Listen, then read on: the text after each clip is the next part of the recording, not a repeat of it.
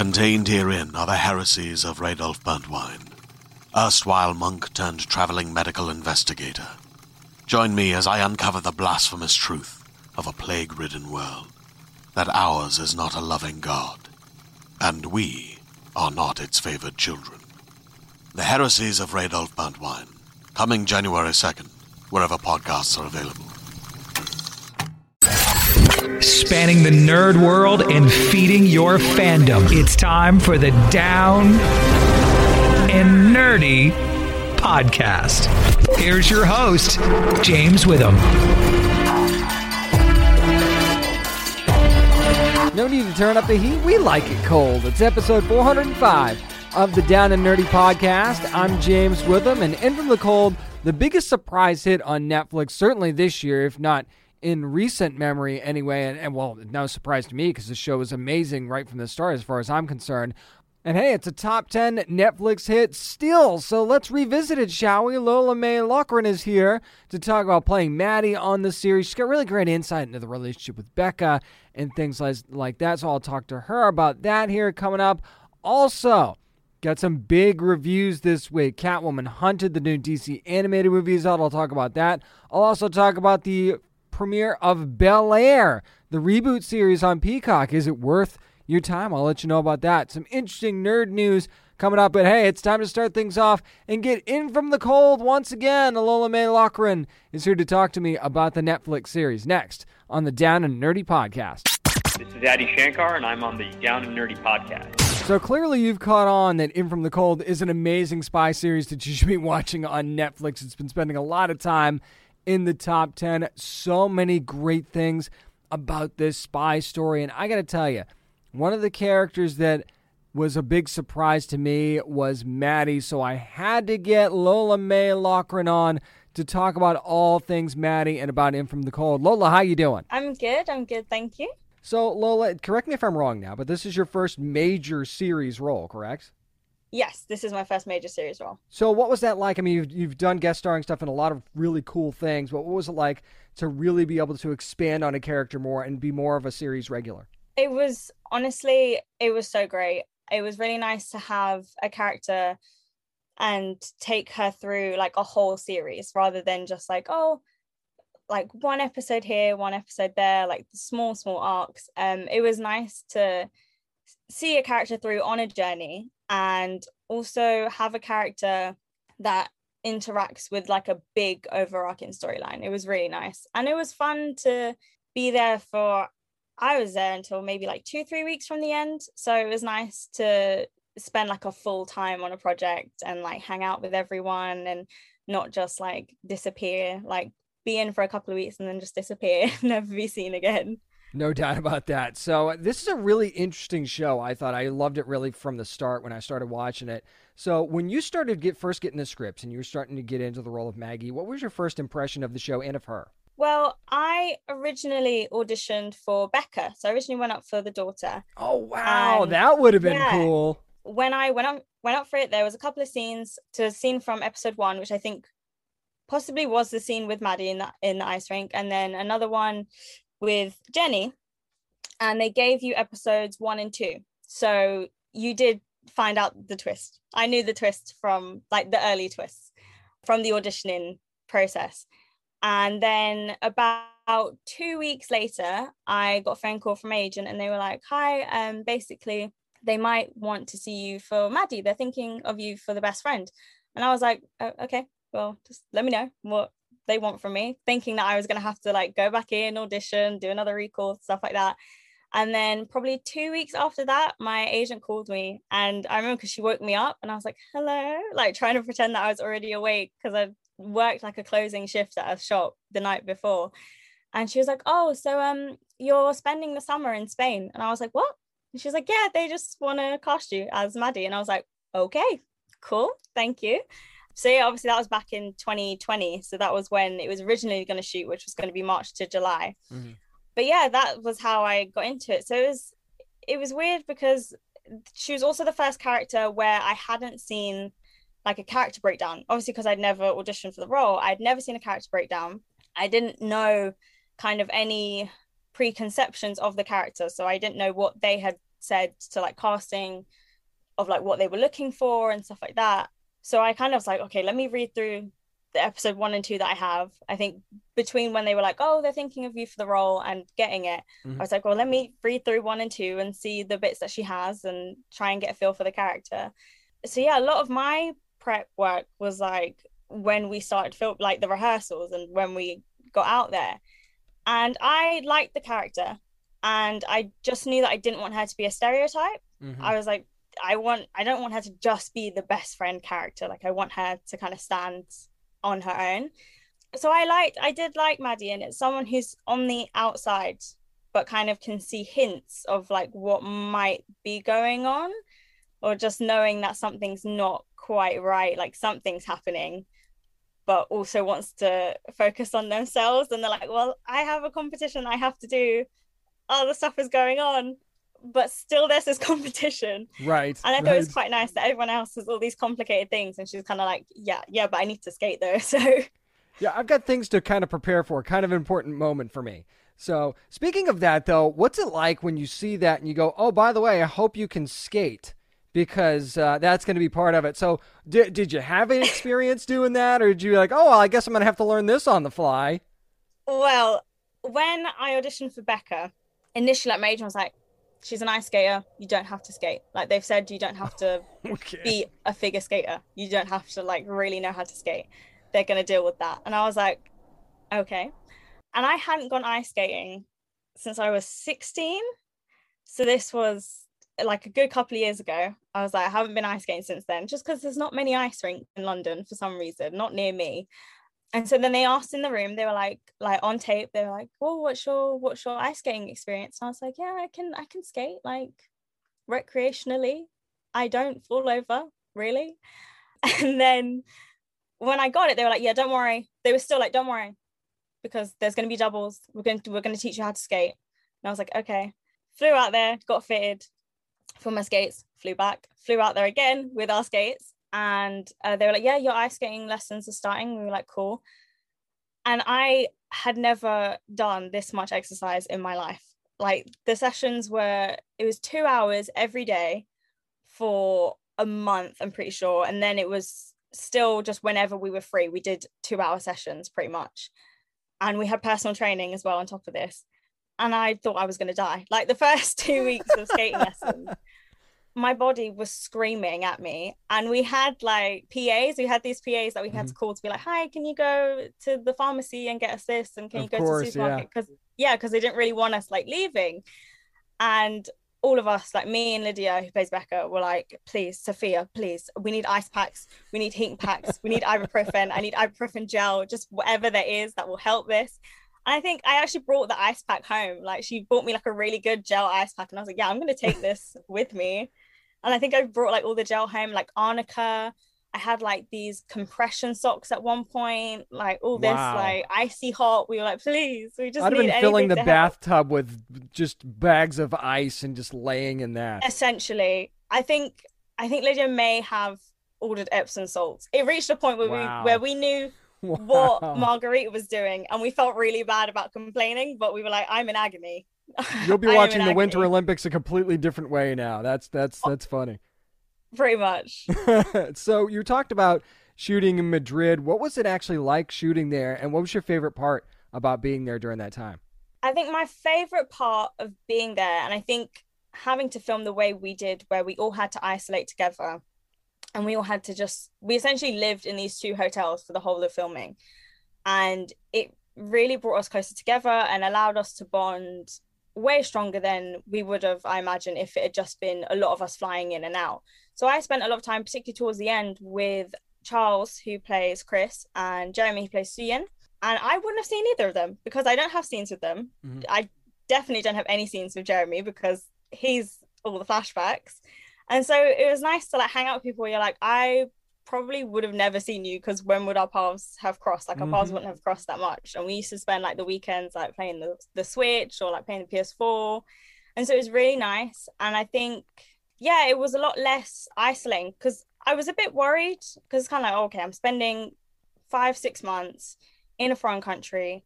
I essentially can't leave the house, because that was kind of what we were told. We were like, you can't go cinema, can't go here, can't go there.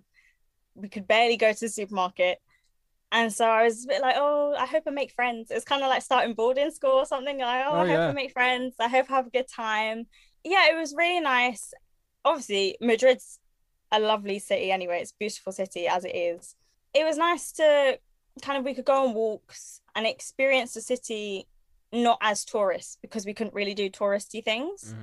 So, but it really was like we were just living there in a giant house share. It was mad, but really nice. It was one of my best filming experiences. It sounds like that was definitely a lot of fun, though. So that's really, really cool. When you're watching this show, if anybody that's had a chance to dive into it, there just seems to be such a unique bond between Maddie and Becca. How would you kind of describe their bond? And are we talking like more than just best friends at this point, you think? Well, I think it's kind of open up to interpretation, definitely. How I spoke about it with Adam just before filming, when we each had sit downs with him.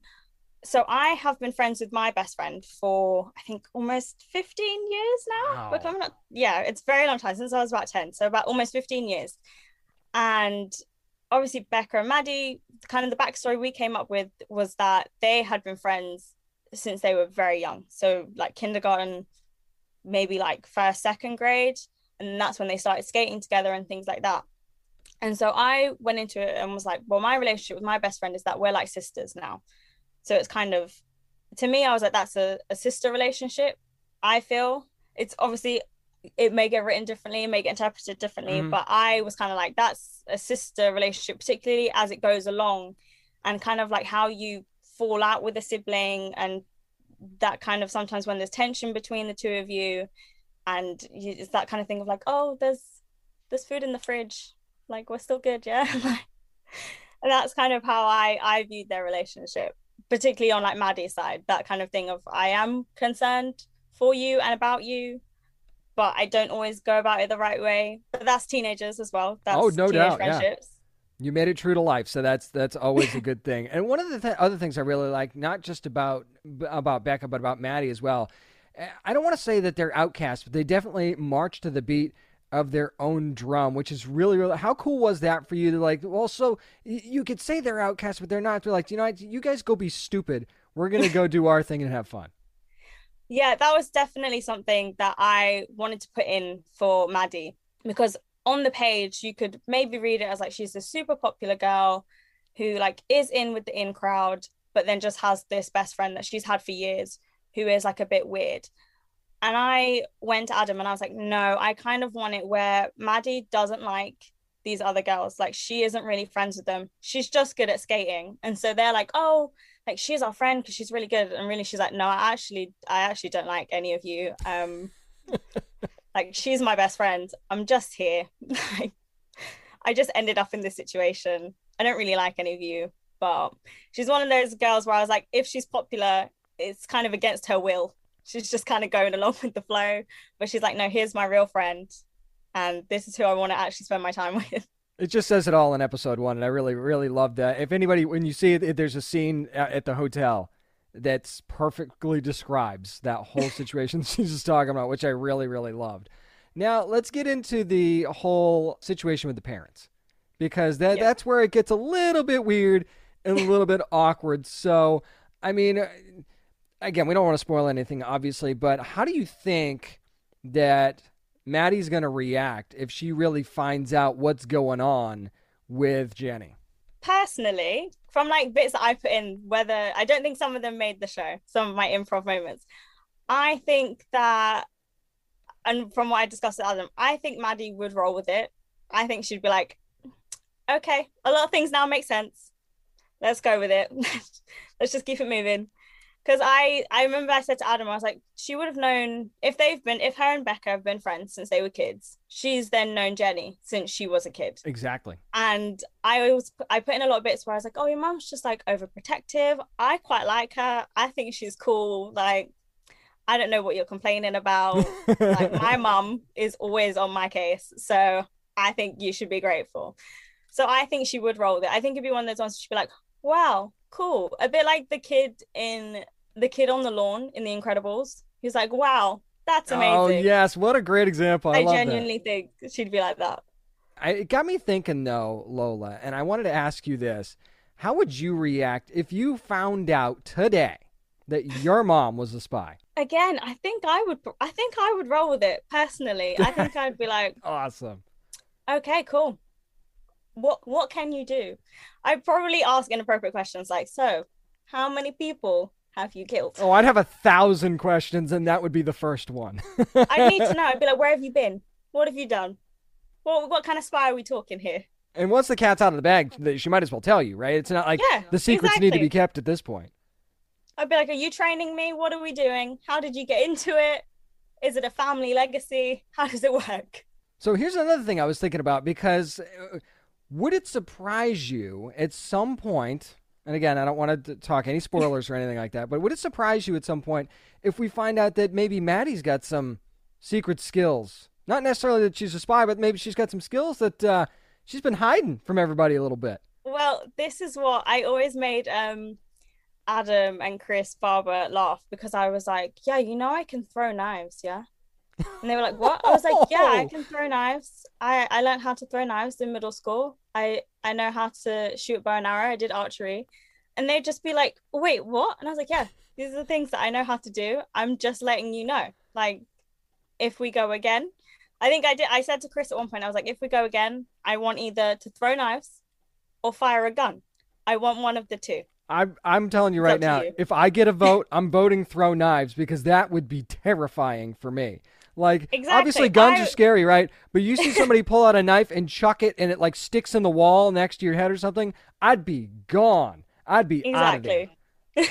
That is where does someone learn how to do? I have to ask, because you said you've been doing it since middle school. I have to know, where does someone learn their knife throwing skills?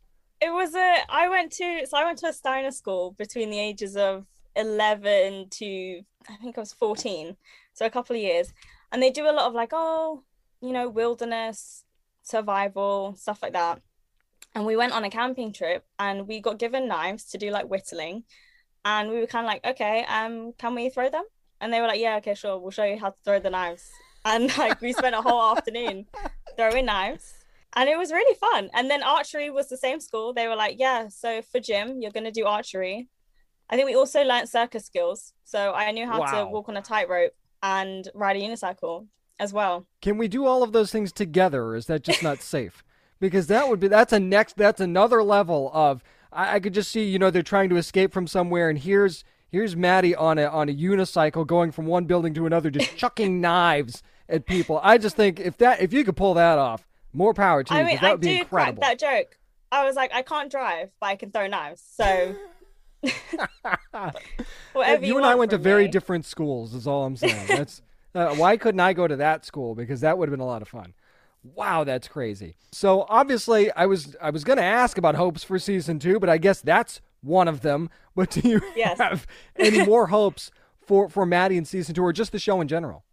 For the show in general, I think my one hope is, one, I hope we go again. 2, talking to Adam, because they kind of want to put each series in a different place, in a different city. And I was rooting for Berlin because I speak German. Ooh, yes. And my whole thing about living in Spain was that everyone thought I spoke Spanish, like particularly because of my name. And I do not speak Spanish. Do not speak that much Spanish. I would panic and be like, no, I don't know. Yo no sé. But German, I speak. I was like, I could handle myself, and no one would expect me to speak German. So can we please go to Berlin? And I think they finally cracked and was like, yeah, Berlin's one of the top places if we go again. I was like, thank you very much. Oh, that would be so cool. I could so see this show in Berlin for sure. That would be wunderbar as far as I'm concerned. So that's my wife speaks German, so I picked up a little bit of it myself. But I wanted to ask you this before I let you go, because you think of other spy genres. You think of like Jason Bourne. You think of John Wick. You think of Black Widow, for lack of a better way. So I'm thinking about Anya/Jenny, and I'm thinking, okay, would she team up with Black Widow, or would this be a situation where she's kind of trying to take her down? So where do you think that would stand if we got that team up somehow, some way? Where do you think that would stand? Do you think? I think it depends. If we're going MCU Black Widow, I think it would be a versus situation. I think it would be Jenny versus Black Widow. if we're talking about Black Widow in the comics, it might be a team up. It depends. It depends on what arc and what universe we're discussing. Look at you with the comics flex. I love that. Oh, that is so great. I love it. And I don't disagree with you at all, which is awesome. That is so cool. And what could she take her, though? That's the question. Oh, I think she could. I've seen Margarita in action. We saw some of their stunt sequences. I think she could take her. Oh, the gauntlet is thrown down, and that is why we definitely need a season 2 now. Event from the Cold. To see season 1, though, on Netflix. Make sure you're streaming that thing. Tell everybody about it, too, because this show is so unique. It's so cool, and it's something you're definitely going to want to add to your Netflix list. It's Lola May Loughran. Thank you so much for joining me. No problem. So who would have known before this conversation started that I'd be talking to a knife-throwing, circus-performing ice skater? Never would have pegged that from Lola May, but apparently very multi-talented, and it really, really shows in From the Cold from Netflix. Seriously, watch this show if you haven't already. I think you're really going to enjoy it. Thank you to Lola May Loughran for joining me this week to talk about Netflix's In From the Cold. Up next, I have a lot to say about the finale of the Book of Boba Fett, and we'll do it with spoilers next on the Down and Nerdy Podcast.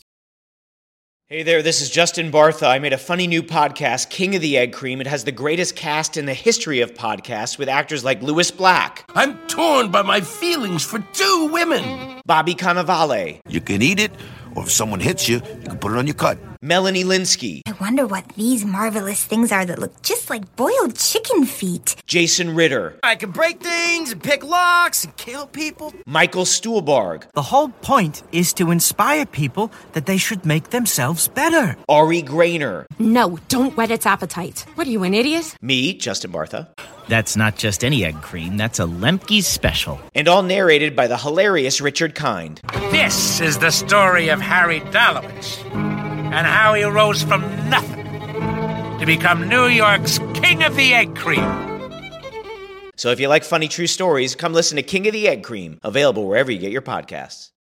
Hello, this is Ennis Esmer from Blind Spot on NBC, and you are listening to the Down and Nerdy Podcast. The battle for Mos Espa is on, and the Book of Boba Fett finale has happened on Disney Plus, and I don't think I can even talk about this intelligently without using spoilers. So just if that upsets you, then you're just going to have to fast forward about 7 or 8 minutes, because I just don't think I can do this review justice without doing spoilers, okay? Plus, you've probably already seen it anyway. So here's the deal. This is going to be a little all over the place because, so was this season, so why not? So, obviously, this was predictable, very predictable in many, many ways, this finale was. But that doesn't necessarily mean that was a bad thing. Just because you saw certain things coming doesn't necessarily mean that it was the wrong choice. Like, everybody betraying Boba Fett and going back on the deal. Was that surprising? No, not at all. Grogu showing up to help the Mandalorian with the armor on, was that surprising? No, not at all. There's just a couple of examples of things that you sort of expected to happen, and they did. Now, everybody shows up, basically, in this finale. Everybody that you saw throughout the season, literally everyone that mattered, showed up in this finale, and the battle was, I got to be honest, the battle was pretty epic. It was a very, very cool battle with a lot of great stuff. They finally made Boba Fett a strong character, and that was the one thing that they did very, very correctly in this finale. They finally stopped letting him get punked out all the time, and they finally made him a strong character. Obviously there were some elements of the battle that were overwhelming at times, and, it made sense to, the whole group that was outnumbered, have them fall back, right? Well, not necessarily all the time, but when the Mandalorian, when Mando and Boba Fett come out of the club, and the burned out club that was bombed, and they just start taking out Pike Syndicate guys, that was impressive. That was a big move, and I thought that was really, really cool way to sort of start things off. And then I'm not going to go, battle shot for battle shot with you, but there were some interesting things that happened there. And Black Chrysanthemum, by the way, just a warrior throughout this whole freaking episode. And if we don't see that character again, that is going to be really, really be a shame, because they really propped that character up in this finale as well. I really hope that we see him again. Now, here's the problem, though. There's a part in the battle where it looks like the tide's turning, right? And Boba Fett and Mando and company, they're starting to get the upper hand. And they're just slaughtering Pike Syndicate people after the people of Freetown show up and all that stuff. And then out come these giant droids with big guns, and they've got shields. It's almost like the droids that they used in the prequels, in the Star Wars prequels, but like on steroids. These things were huge. My first thought was, you guys had these the whole time. The Pike Syndicate did. And you waited until you were being slaughtered to bring out these guns. You could have brought these out first and let them do their damage, and then you could have taken your troop numbers, or I don't know if you want to necessarily call them troops, whatever. And then you could have, cleaned up after that, because obviously you knew these guns were your big guns and could have taken everything out. But they didn't do that. And that, again, you want to talk about failed battle strategy, that was definitely one. Was that a failed writing strategy? Not necessarily. And I understand that to me, that just seems like a stupid choice by the Pike Syndicate's part, but maybe that was a choice that was made by the writers to show maybe the Pike Syndicate isn't really that smart. And that's, certainly a possibility. So that was one that left me scratching my head. Another one was when Cad Bane, if you want, let's skip to the end here for a second, and then we'll go back. So Cad Bane shows up towards the end of the battle, by the way. Again, now you're keeping your big guns on the sidelines. And although said he was just hired to be a negotiator, so maybe he wasn't hired to fight in the battle. I don't know. But so you put him back into things, and he has the final showdown with Boba Fett, and you know how that works out. So fans are upset that Cad Bane dies. And I say dies in a very air quote sense, because you saw what happened in the end credit scene with the Marshal. So I'm just gonna put that out there. So we have to assume that he's dead, though. And then you go on social media, and you get all these fans that are upset that Cad Bane is dead. And I get it. That's the character you've been waiting for, and they killed him off. But you were just bitching about how he looked on the show and how they did it wrong, and now you're upset that they killed him off. I mean, well, at least you don't have to look at the look you didn't like anymore, right? You can't be upset about that. Now, I don't know that we've necessarily seen the last of this character, because it's certainly a character that could pop up in other shows that happened prior to this Book of Boba Fett show, right? So let's just keep that in mind, okay? So this is not necessarily goodbye forever for Cad Bane. I just thought that was funny that sort of happened. I did really like, though, as we backtrack a little bit, that Boba Fett riding the Rancor, that paid off. I wasn't sure that they were going to end up paying that off, and it really, really did. So when the Pike Syndicate brought out their droids, Boba Fett brought out his big gun, and that was the Rancor. Here's the thing that upset me, though, and I love that the Rancor was just tearing through everything, and did struggle a little bit, but tore through everything. So then there's a point where Boba Fett gets knocked off the Rancor, and the people of Freetown are like, their Rancor's on the loose, and they start shooting the freaking Rancor. And I'm like, what are you doing? Is this not the creature that saved your ass 10 seconds ago? Didn't come after you at all? Maybe because Boba Fett was riding it, but still. And I understand fear the Rancor and all that stuff.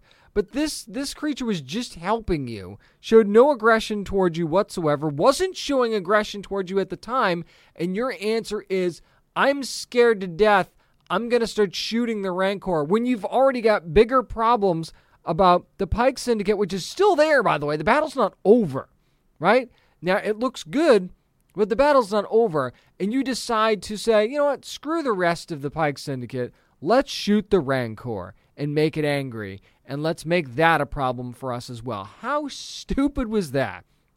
That is the one part of this episode that really made me just jump out of my chair and go, what in the hell are you doing right now? Obviously, works out in the end for everybody, but at the same time, I just didn't understand that. at all. But the other thing was when Grogu comes out, Grogu plays a huge role in this episode, showing off his skills. And of course, Din Djarin has no idea the skills that he's developed. I mean, he went to visit him in that one episode, but didn't really get a good sense of how skillful Grogu was. So he's the one that kind of, when the Rancor decides that the Rancor's had enough and is going to go after Mando, after Mando kind of goes on the offensive to try and tame the Rancor, which at that point he had no choice. I'm not blaming Mando at all. Mando had no choice because the Rancor was getting aggressive after being shot at for no particular reason. So when Grogu steps in to save Mando and sort of calms the Rancor, I thought he was going to do the Jedi wave thing and do it that way, and maybe that's what he was doing. But so Grogu basically calms the Rancor, puts it to sleep in a certain sense. And I thought to myself right after that, I was like, so Luke didn't have to kill the Rancor after all. Right? In Return of the Jedi. Again, you don't know, maybe you don't know that going in, right? But at the same time, I'm going, so Grogu doesn't attack the Rancor at all.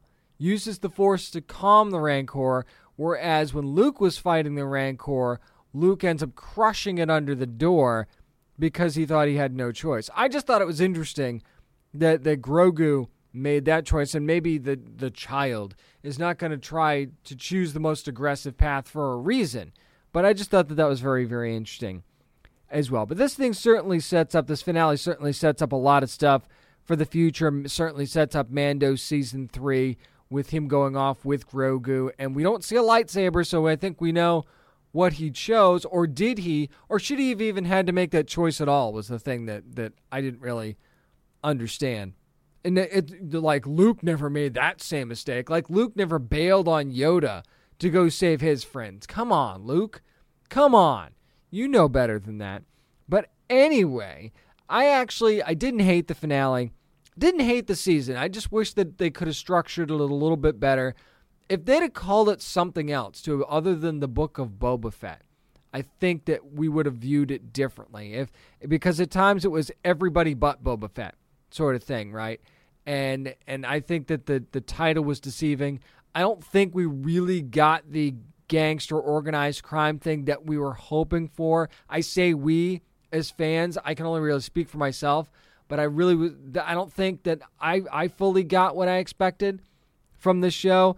But there were a lot of good things about this show as well. I thought Fennec Shand was really, really great. I think bringing in Black Chrysanthemum was great. What they did to set up the third season of Mando was really, really cool. The Pike Syndicate ended up being a surprisingly strong villain. I did like the backstory of the Tuskens that they did early on.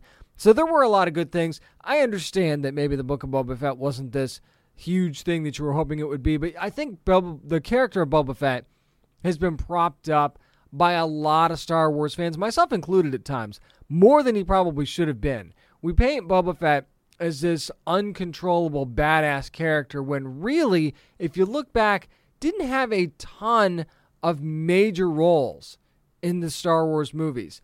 And I mean as far as time goes. I mean, obviously what happened with Han Solo and everything like that. Yes, there were plenty of moments where Boba Fett was the dude when it came to the bounty hunters. But at the same time, it's not like he played a major, major role and was this huge adversary in the Star Wars universe. So I think this character got propped up a little bit more in the past. And them heroing him up maybe was a problem for some people. But they set the stage and showed you why they did that. They made it make sense. Just because you don't like it doesn't mean it was the wrong thing to do. So I think it'll be very interesting to see how time treats the Book of Boba Fett and see how we look back on it a little bit later on in the light of day. But I got to tell you, overall, I enjoyed the season. Was it perfect? Absolutely not. But I still enjoyed the ride for what it was. That's going to do it for my spoiler-filled review of the Book of Boba Fett finale. Up next, time to head to the DC universe and talk about the new animated feature, Catwoman Hunted. We'll do that next on the Down and Nerdy podcast. This is Julie Nathanson from Far Cry 5, and you're listening to the Down and Nerdy podcast. More new and different things coming from the DC animated universe, and this one definitely right up there. Catwoman Hunted has been released by Warner Brothers Home Entertainment, and I wanted to give a spoiler-ish review of this thing since it's been out since Tuesday, so I think we could talk a little bit of spoilers, so nothing major, though. I'm not going to spoil anything big.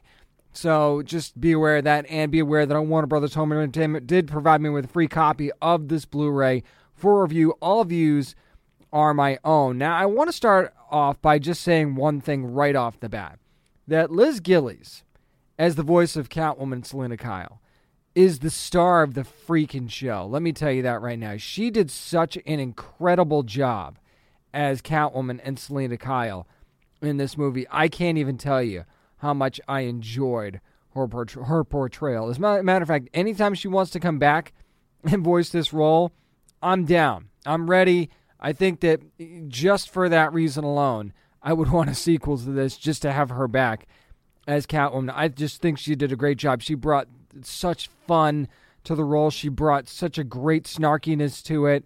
The cockiness was right there. The sultriness was there when it had to be. I thought it was a great job. And by the way, too, stellar animation for this. I was really, really digging the animation style for this thing. And the music just set the mood right from the get-go. It had this funky, like, 70s type vibe to it, which I was really, really loving.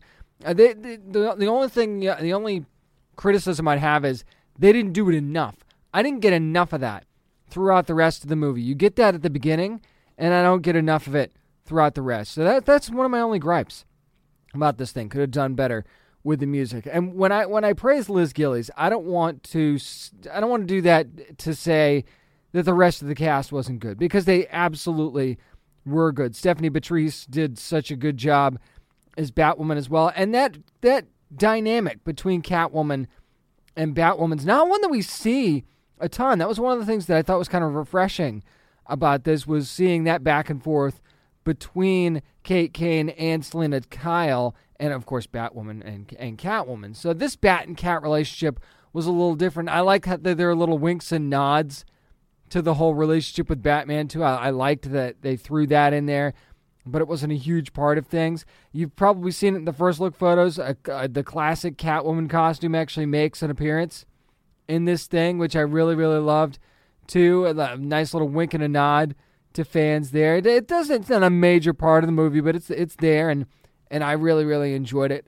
Now, here's the biggest spoiler that I can give you, and that is that Leviathan is basically the big threat of this. You'd think that law enforcement's kind of a threat to this, because you know, Catwoman is a thief after all. I don't get that here. I mean, it's kind of part of the story, and one of the reasons that she gets drawn in, but I never really see them as a threat, so I don't know that I'd say she's dodging that. I think that's a little bit of a misconception, and Leviathan is really the biggest part of this whole thing. And Black Mask, kind of in a weird way, is a catalyst to this whole thing. So I think that that's really, really cool. Jonathan Banks actually did a pretty darn good job as Roman Sionis as well in this movie. So you get a very interesting list of villains here. You've got Black Mask, you've got Tobias Whale. One that you don't really expect, by the way, is, and again, maybe this is a little bit of a spoiler, is Barbara Minerva. That was one that you don't necessarily think of when you think of Leviathan, I guess, but what a different version of Barbara Minerva than we're used to. Not just smart, but really cunning and tough. I mean, she's tough in other instances too, but tough in a different way and more commanding than you'd usually see Barbara Minerva. And a certain, well, you know that name, so you know who she is, and maybe you get a little bit of that in this movie, and maybe you don't. And I will just leave it at that. But just seeing this particular version of Leviathan, I thought was kind of interesting, and how Leviathan is approached as a threat, I thought was really, really neat too. Plus, you get to find out who's really pulling the strings of Leviathan too, by the way. So there's a little bit of that going on as well, and we get to see some of the inner workings of Leviathan. But this movie, the real strength of it was the byplay between Batwoman and Catwoman, and just the way that Catwoman carries herself throughout the movie, I think is really, really the most fun for me. So I got to say bravo to Greg Weisman, who wrote the script on this and just gave us the Catwoman that we deserved in this thing. And then the action scenes were a lot of fun. Was it perfect? No. I do think that, we get a little bit off the rails towards the end a little bit with the threats that they face. I don't know that you needed to go that far. It didn't bother me either, though. So don't get me wrong. It's just, if you'd have just given me the face value of like a Black Mask and Tobias Whale and Cheshire and some of these other villains that we had going on here, and of course Barbara Minerva, I would have been fine with that. I don't know that you needed to give me more than that.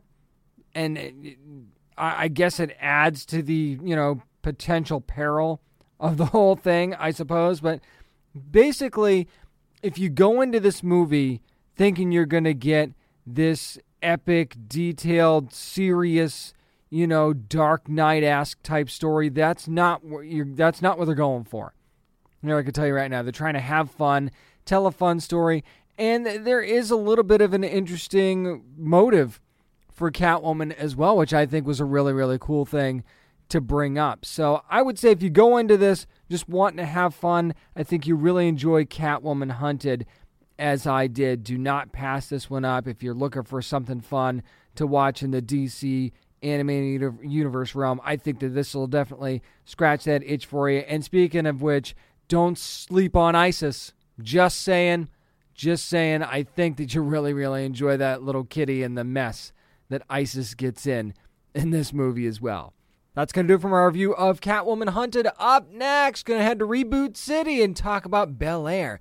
My spoiler-free review of The Fresh Prince reboot is up next on the Down and Nerdy Podcast. This is writer Brandon Easton, and you're listening to the Down and Nerdy Podcast. The Fresh Prince gets a fresh take. That's right, Bel-Air is going to be premiering on Peacock on February the 13th after the big game. So, spoiler-free review time of Bel-Air. And one thing right away that caught me when I was watching these first few episodes is that this show does not lean heavy into fan service. That much I can absolutely promise you. There's a couple of little winks and nods here and there, but I mean, this is a dramatic reboot of what was a show that could be dramatic at times, but it was mostly a comedy series that was when Will Smith was starring as the Fresh Prince. So this one definitely takes a different angle. And I will say this. You're going to see Will do some really stupid stuff for really stupid reasons. Well, at least what could be perceived as stupid. Let me put it that way. So that, and then you remember, though, you go, okay, you remember how old he is, and you remember the situation that he's in, and then you kind of go, yeah, you can understand why what ends up happening happened. You saw it in the trailer. It's really no secret whatsoever. So, and that's something that's going to linger on. That much I can tell you for sure. But when he gets to Bel-Air is when the series really starts for me. And when you meet the Banks family in Bel-Air and the very different tenor that the whole situation has. Philip Banks is still, tough, but in a different way and carries himself a little bit differently than you remember in the previous series. And running for district attorney, too, by the way, which is also a very interesting part of the story. But there's no character that is more different than Carlton Banks. And I've got to say, Ollie Sholotan, you got to give him a nod for this one because he takes this character of Carlton to a completely different level. Carlton's like the made man in Bel-Air. But once you see that there's way more to this character than that, and the, I'll just call it journey that this character goes on is quite interesting. And his relationship with Will is a very interesting one, to say the least. I gotta say, though, as far as characters that I really loved, Coco Jones' portrayal of Hillary, I thought was off the charts good. She was fun, but she was take charge as well. And I've got to say, and maybe I'm biased because she's been on the show before, but Cassandra Freeman, her take, the way she plays Vivian Banks, that woman, I got to tell you, really, really shines in every scene that she's in. And where this show would be without Aunt Viv, I'm going to tell you right now, it would be in a very, very different place, because she is the straw that's stirring the drink in these first few episodes. I promise you that, in a lot of different ways. But the way you see Will struggle and then try to adapt and struggle and overcome struggles, but only to come up to new struggles. The journey that he goes on just in these first few episodes, I think is a really, really neat way that they portrayed this. And Jabari Banks, who hasn't done a whole lot acting-wise in his career, really brings a fresh take to the character as well. This doesn't feel like the same character, and I'm glad that they went that route, because if it did, it wouldn't feel like an authentic reboot. It wouldn't feel different, and this had to feel different in order to work. And again, you're not shoehorning certain characters in just to work them in so people remember, oh, I remember Jeffrey from the old Fresh Prince series. And Jeffrey's very different, by the way, and his relationship with Philip Banks is a very, very cool one, I think. I also really like that this show tackles some real-life issues, but also it's not just it creates the debate, I think, and it gives you something to talk about other than saying, here's our opinion, take it or leave it. It is very much a let's debate this issue sort of thing. And I really, really enjoy that they went that direction, because you want people talking about your show and things that are happening in your show, and to approach it with that angle, I think, is the smart way to go, because I'm going to tell you right now, there's a few things in this show that will get talked about. No doubt about it, whether it be on social media or amongst your friends in real life, since we're doing that again now. So this is a show that you'll talk about for sure, let me tell you. And there's a lot of really interesting things that they do. And I will say that I was worried that they were just going to try and take these characters and either make them completely different for the sake of making them different, or they were just going to go total fan service. And they did neither of those things. Each character that they bring up that you remember is fresh for, yes, absolutely pun intended. They are different. They have their own angles. They have their own struggles. They have their own interpersonal relationships and place in the family dynamic. And then there's the fact of, oh, by the way, we still have to keep Will safe for a reason. And I got to tell you, I've got a bad feeling about a couple of characters on this show, and I can't really tell you who that is because spoilers. So there's just a lot going on here that makes this story work and that is different. I will say I was pleasantly surprised by this Bel-Air reboot. Definitely give it a shot after the big game or at some point on Peacock. The first few episodes are going to be streaming on February the 13th. I'm very interested to see what you think about it. That's going to do it for my spoiler-free review of Bel-Air. Up next, how about we head to some nerd news? I'm James Witham, and this is the Down and Nerdy Podcast. Hi, this is Chin Han from Ghost in the Shell, and you're listening to Down and Nerdy Podcast. Old school's about to meet new school to save the world. It's time for nerd news and a whole bunch of trailers. Of course, with the big game being this weekend, that should be no surprise. Start with Jurassic World Dominion, which is going to come out from Universal in theaters on June the 10th. And yes, we have the old school members of the cast, Sam Neill, Laura Dern, and of course, the great Jeff Goldblum joining Bryce Dallas Howard, Chris Pratt, and company to try and save the world from the dinos who are kind of walking amongst us. I mean, like taking over the world. As Dr. Ian Malcolm would say, they have dominion over us, right? So you see basically dinosaurs running amok everywhere. And we've kind of gotten that impression by the prologues that have been released and some of the short films and stuff that Colin Trevorrow has been putting out, teasing this for the last couple of years. So what we also see, though, is move over, Baby Yoda.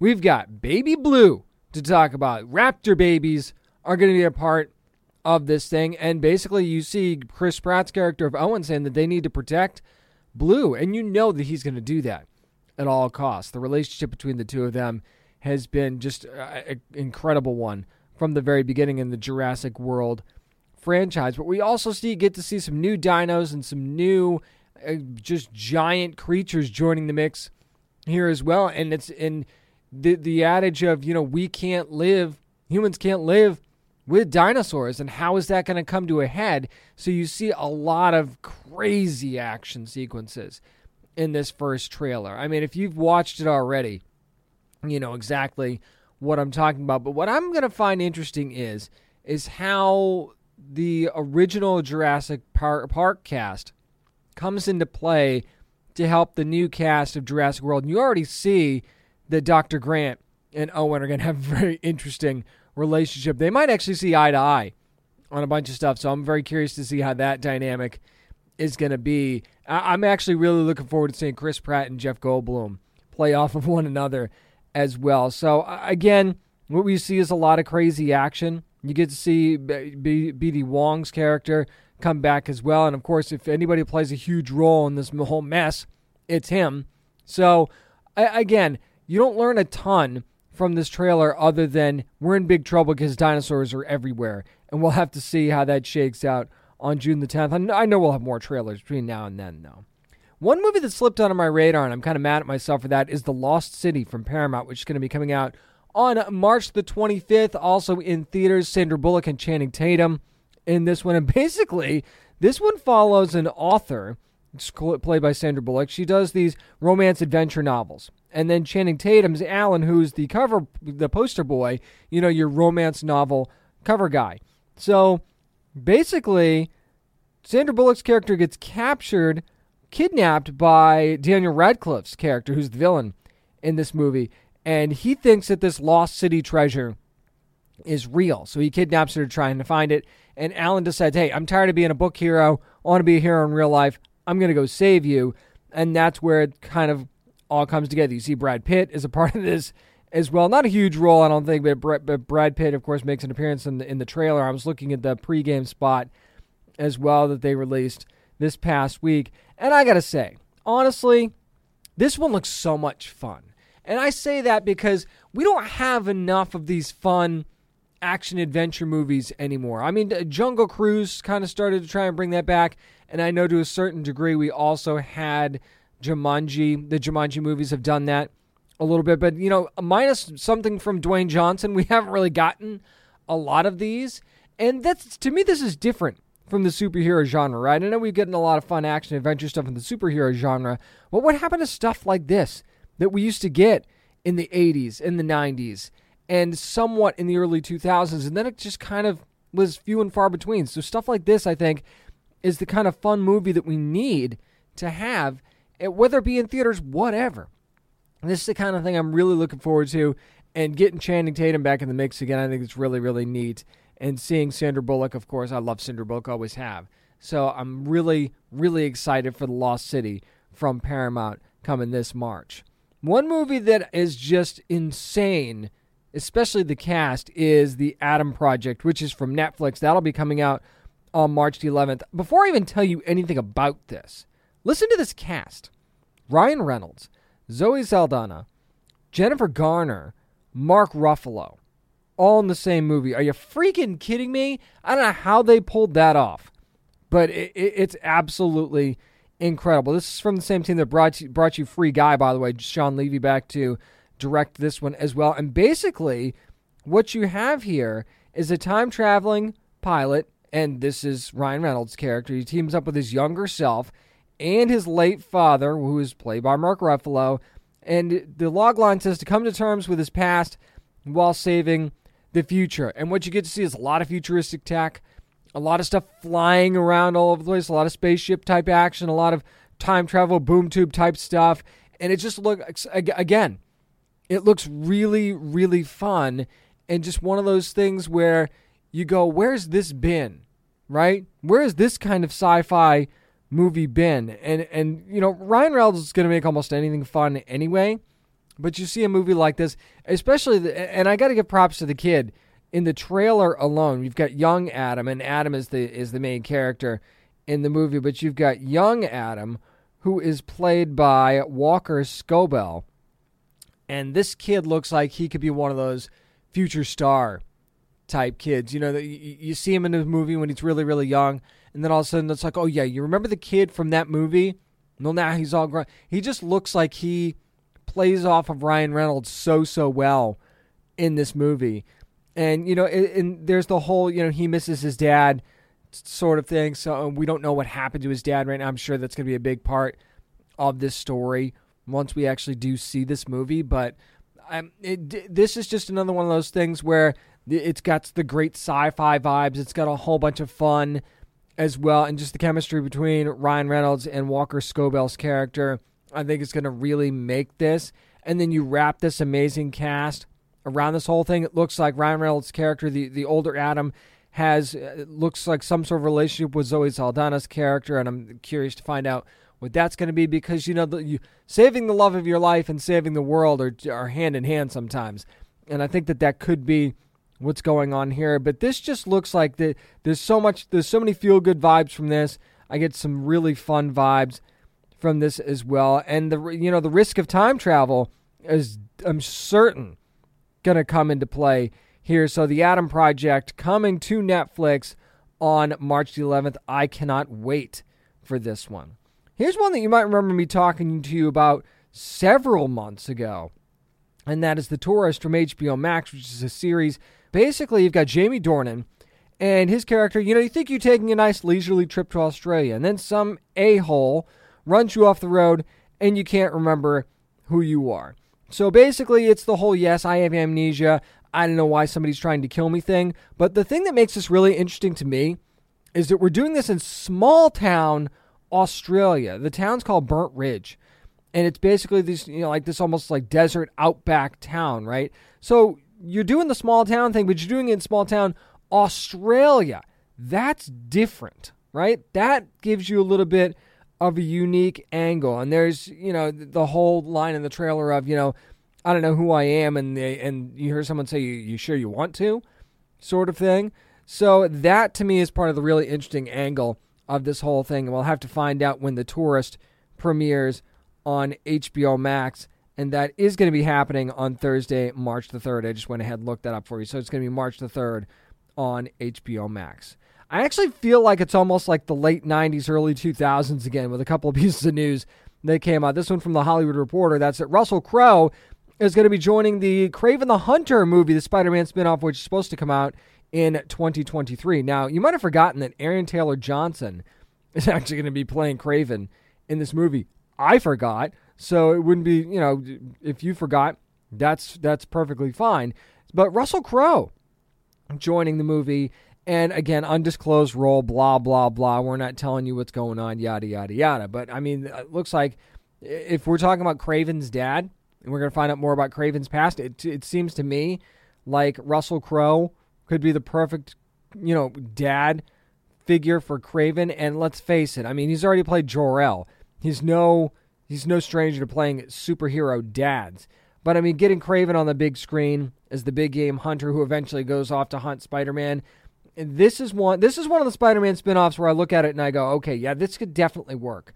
So you can see why they're doing this movie. And again, you get somebody like Russell Crowe that adds legitimacy to your cast.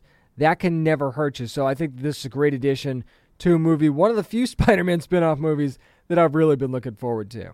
Speaking of spinoffs, guess what? The National Treasure spinoff just added a big piece. The series that's going to be coming to Disney Plus just added Catherine Zeta-Jones to the cast, and she's going to be playing one of the leading series roles in the series. Of course, the lead is going to be Lizette Alexis, who's going to be playing Jess in the movie. But Catherine Zeta-Jones is going to be playing Billy, and she's described as a badass billionaire black market antiques expert and treasure hunter who lives by her own code. And basically, she was penniless at first, and now she's a sleek, stylish businesswoman sort of thing. Now, the question is, though, is she going to be the foil, or is she going to be with Jess, the main character in the series? That, to me, is the interesting question. But again, a National Treasure series, sign me up for that all day. And I actually suggested that be done with a female lead, and it looks like that's the route they're going to go. So again, very few details about this, but I talked, how many times have I said it already just in this segment?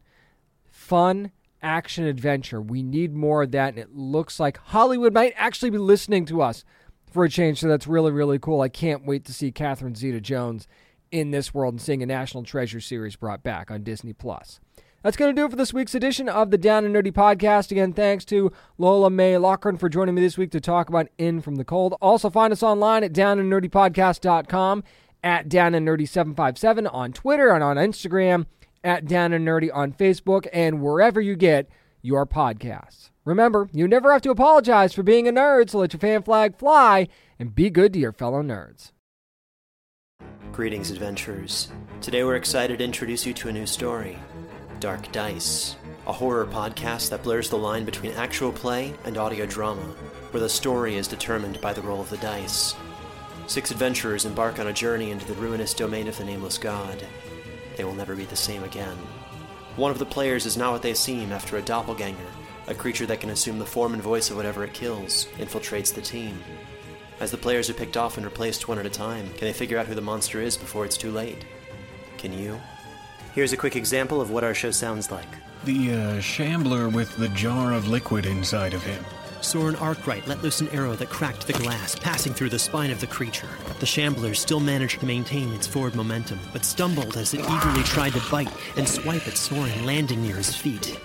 As Jeff Goldblum has now joined our cast, Dark Dice is available however you listen to podcasts.